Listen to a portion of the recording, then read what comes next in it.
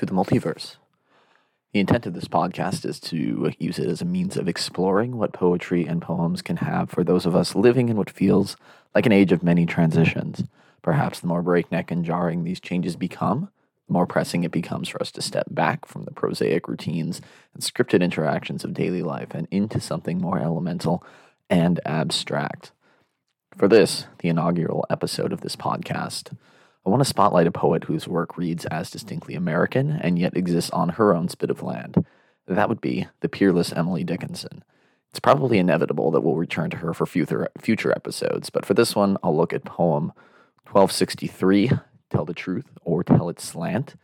If you've read Dickinson, you're prepared for the fact that the title is also the first line of the poem, and to prep for the reading, the word slant in the title and the first line implies something done indirectly or said indirectly, and slant also has a dual meaning in poetry for words that only half rhyme, something like lately and hazy, where there are common vowel sounds but the consonants don't match up.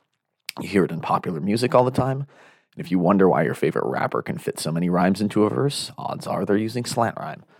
But back to Emily Dickinson, who ironically in this poem does not use any slant rhyme, while it is one of her favorite devices. We'll read the verse. Tell all the truth, but tell it slant.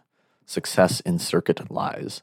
Too bright for our infirm delight, the truth's superb surprise. As lightning to the children eased, with explanation kind, the truth must dazzle gradually, or every man be blind.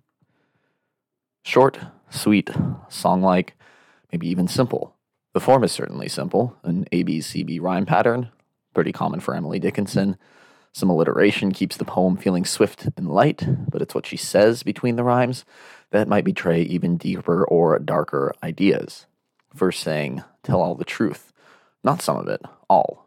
That's no sins of convenient omission, no avoiding uncomfortable topics or mistakes that might make you look bad. Tell it all. The gas you passed at the office, controversial thoughts about religion, the intrusive thoughts most of us have, but won't talk about. And be indirect. Success in circuit, in being circuitous. That's how you win friends and influence people. And why? Our ability to delight in truth is so limited as to be infirm, weak, almost impotent. This is her you can't handle the truth moment, though delivered a bit more delicately than Jack Nicholson in A Few Good Men. The most poetic lines are next, however, the final four lines.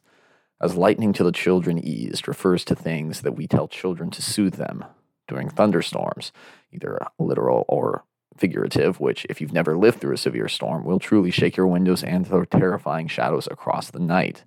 And the truth is that the lightning can kill us. The truth is we don't even understand lightning after, 150 years after this poem was written? The truth is that we, however old we are all still children in some sense. We are all sitting frightened in the storm of our lives, again, the literal or figurative, and to unveil more of this world, whether that is the feelings, the thoughts of our loved ones, our mortality and time, and questions about what the world is. That's terrifying stuff. And I have to ask after reading this, well, what is the truth? Well, not in a postmodern way, but more to ask, what's our relationship to it? What does honesty really entail? What kind of feedback do we need from the world? Emily Dickinson seems to think that we need the truth to be buffered or mediated in some way. And almost that there is an invocation to do that for one another, a responsibility. Of course, sunlight, think of it. Sunlight's best looked at slanted, obscured by the atmosphere and curvature of the earth. It will blind us otherwise. Truth, then, maybe it's not so different. Tell it slant. Until next time, thank you for listening.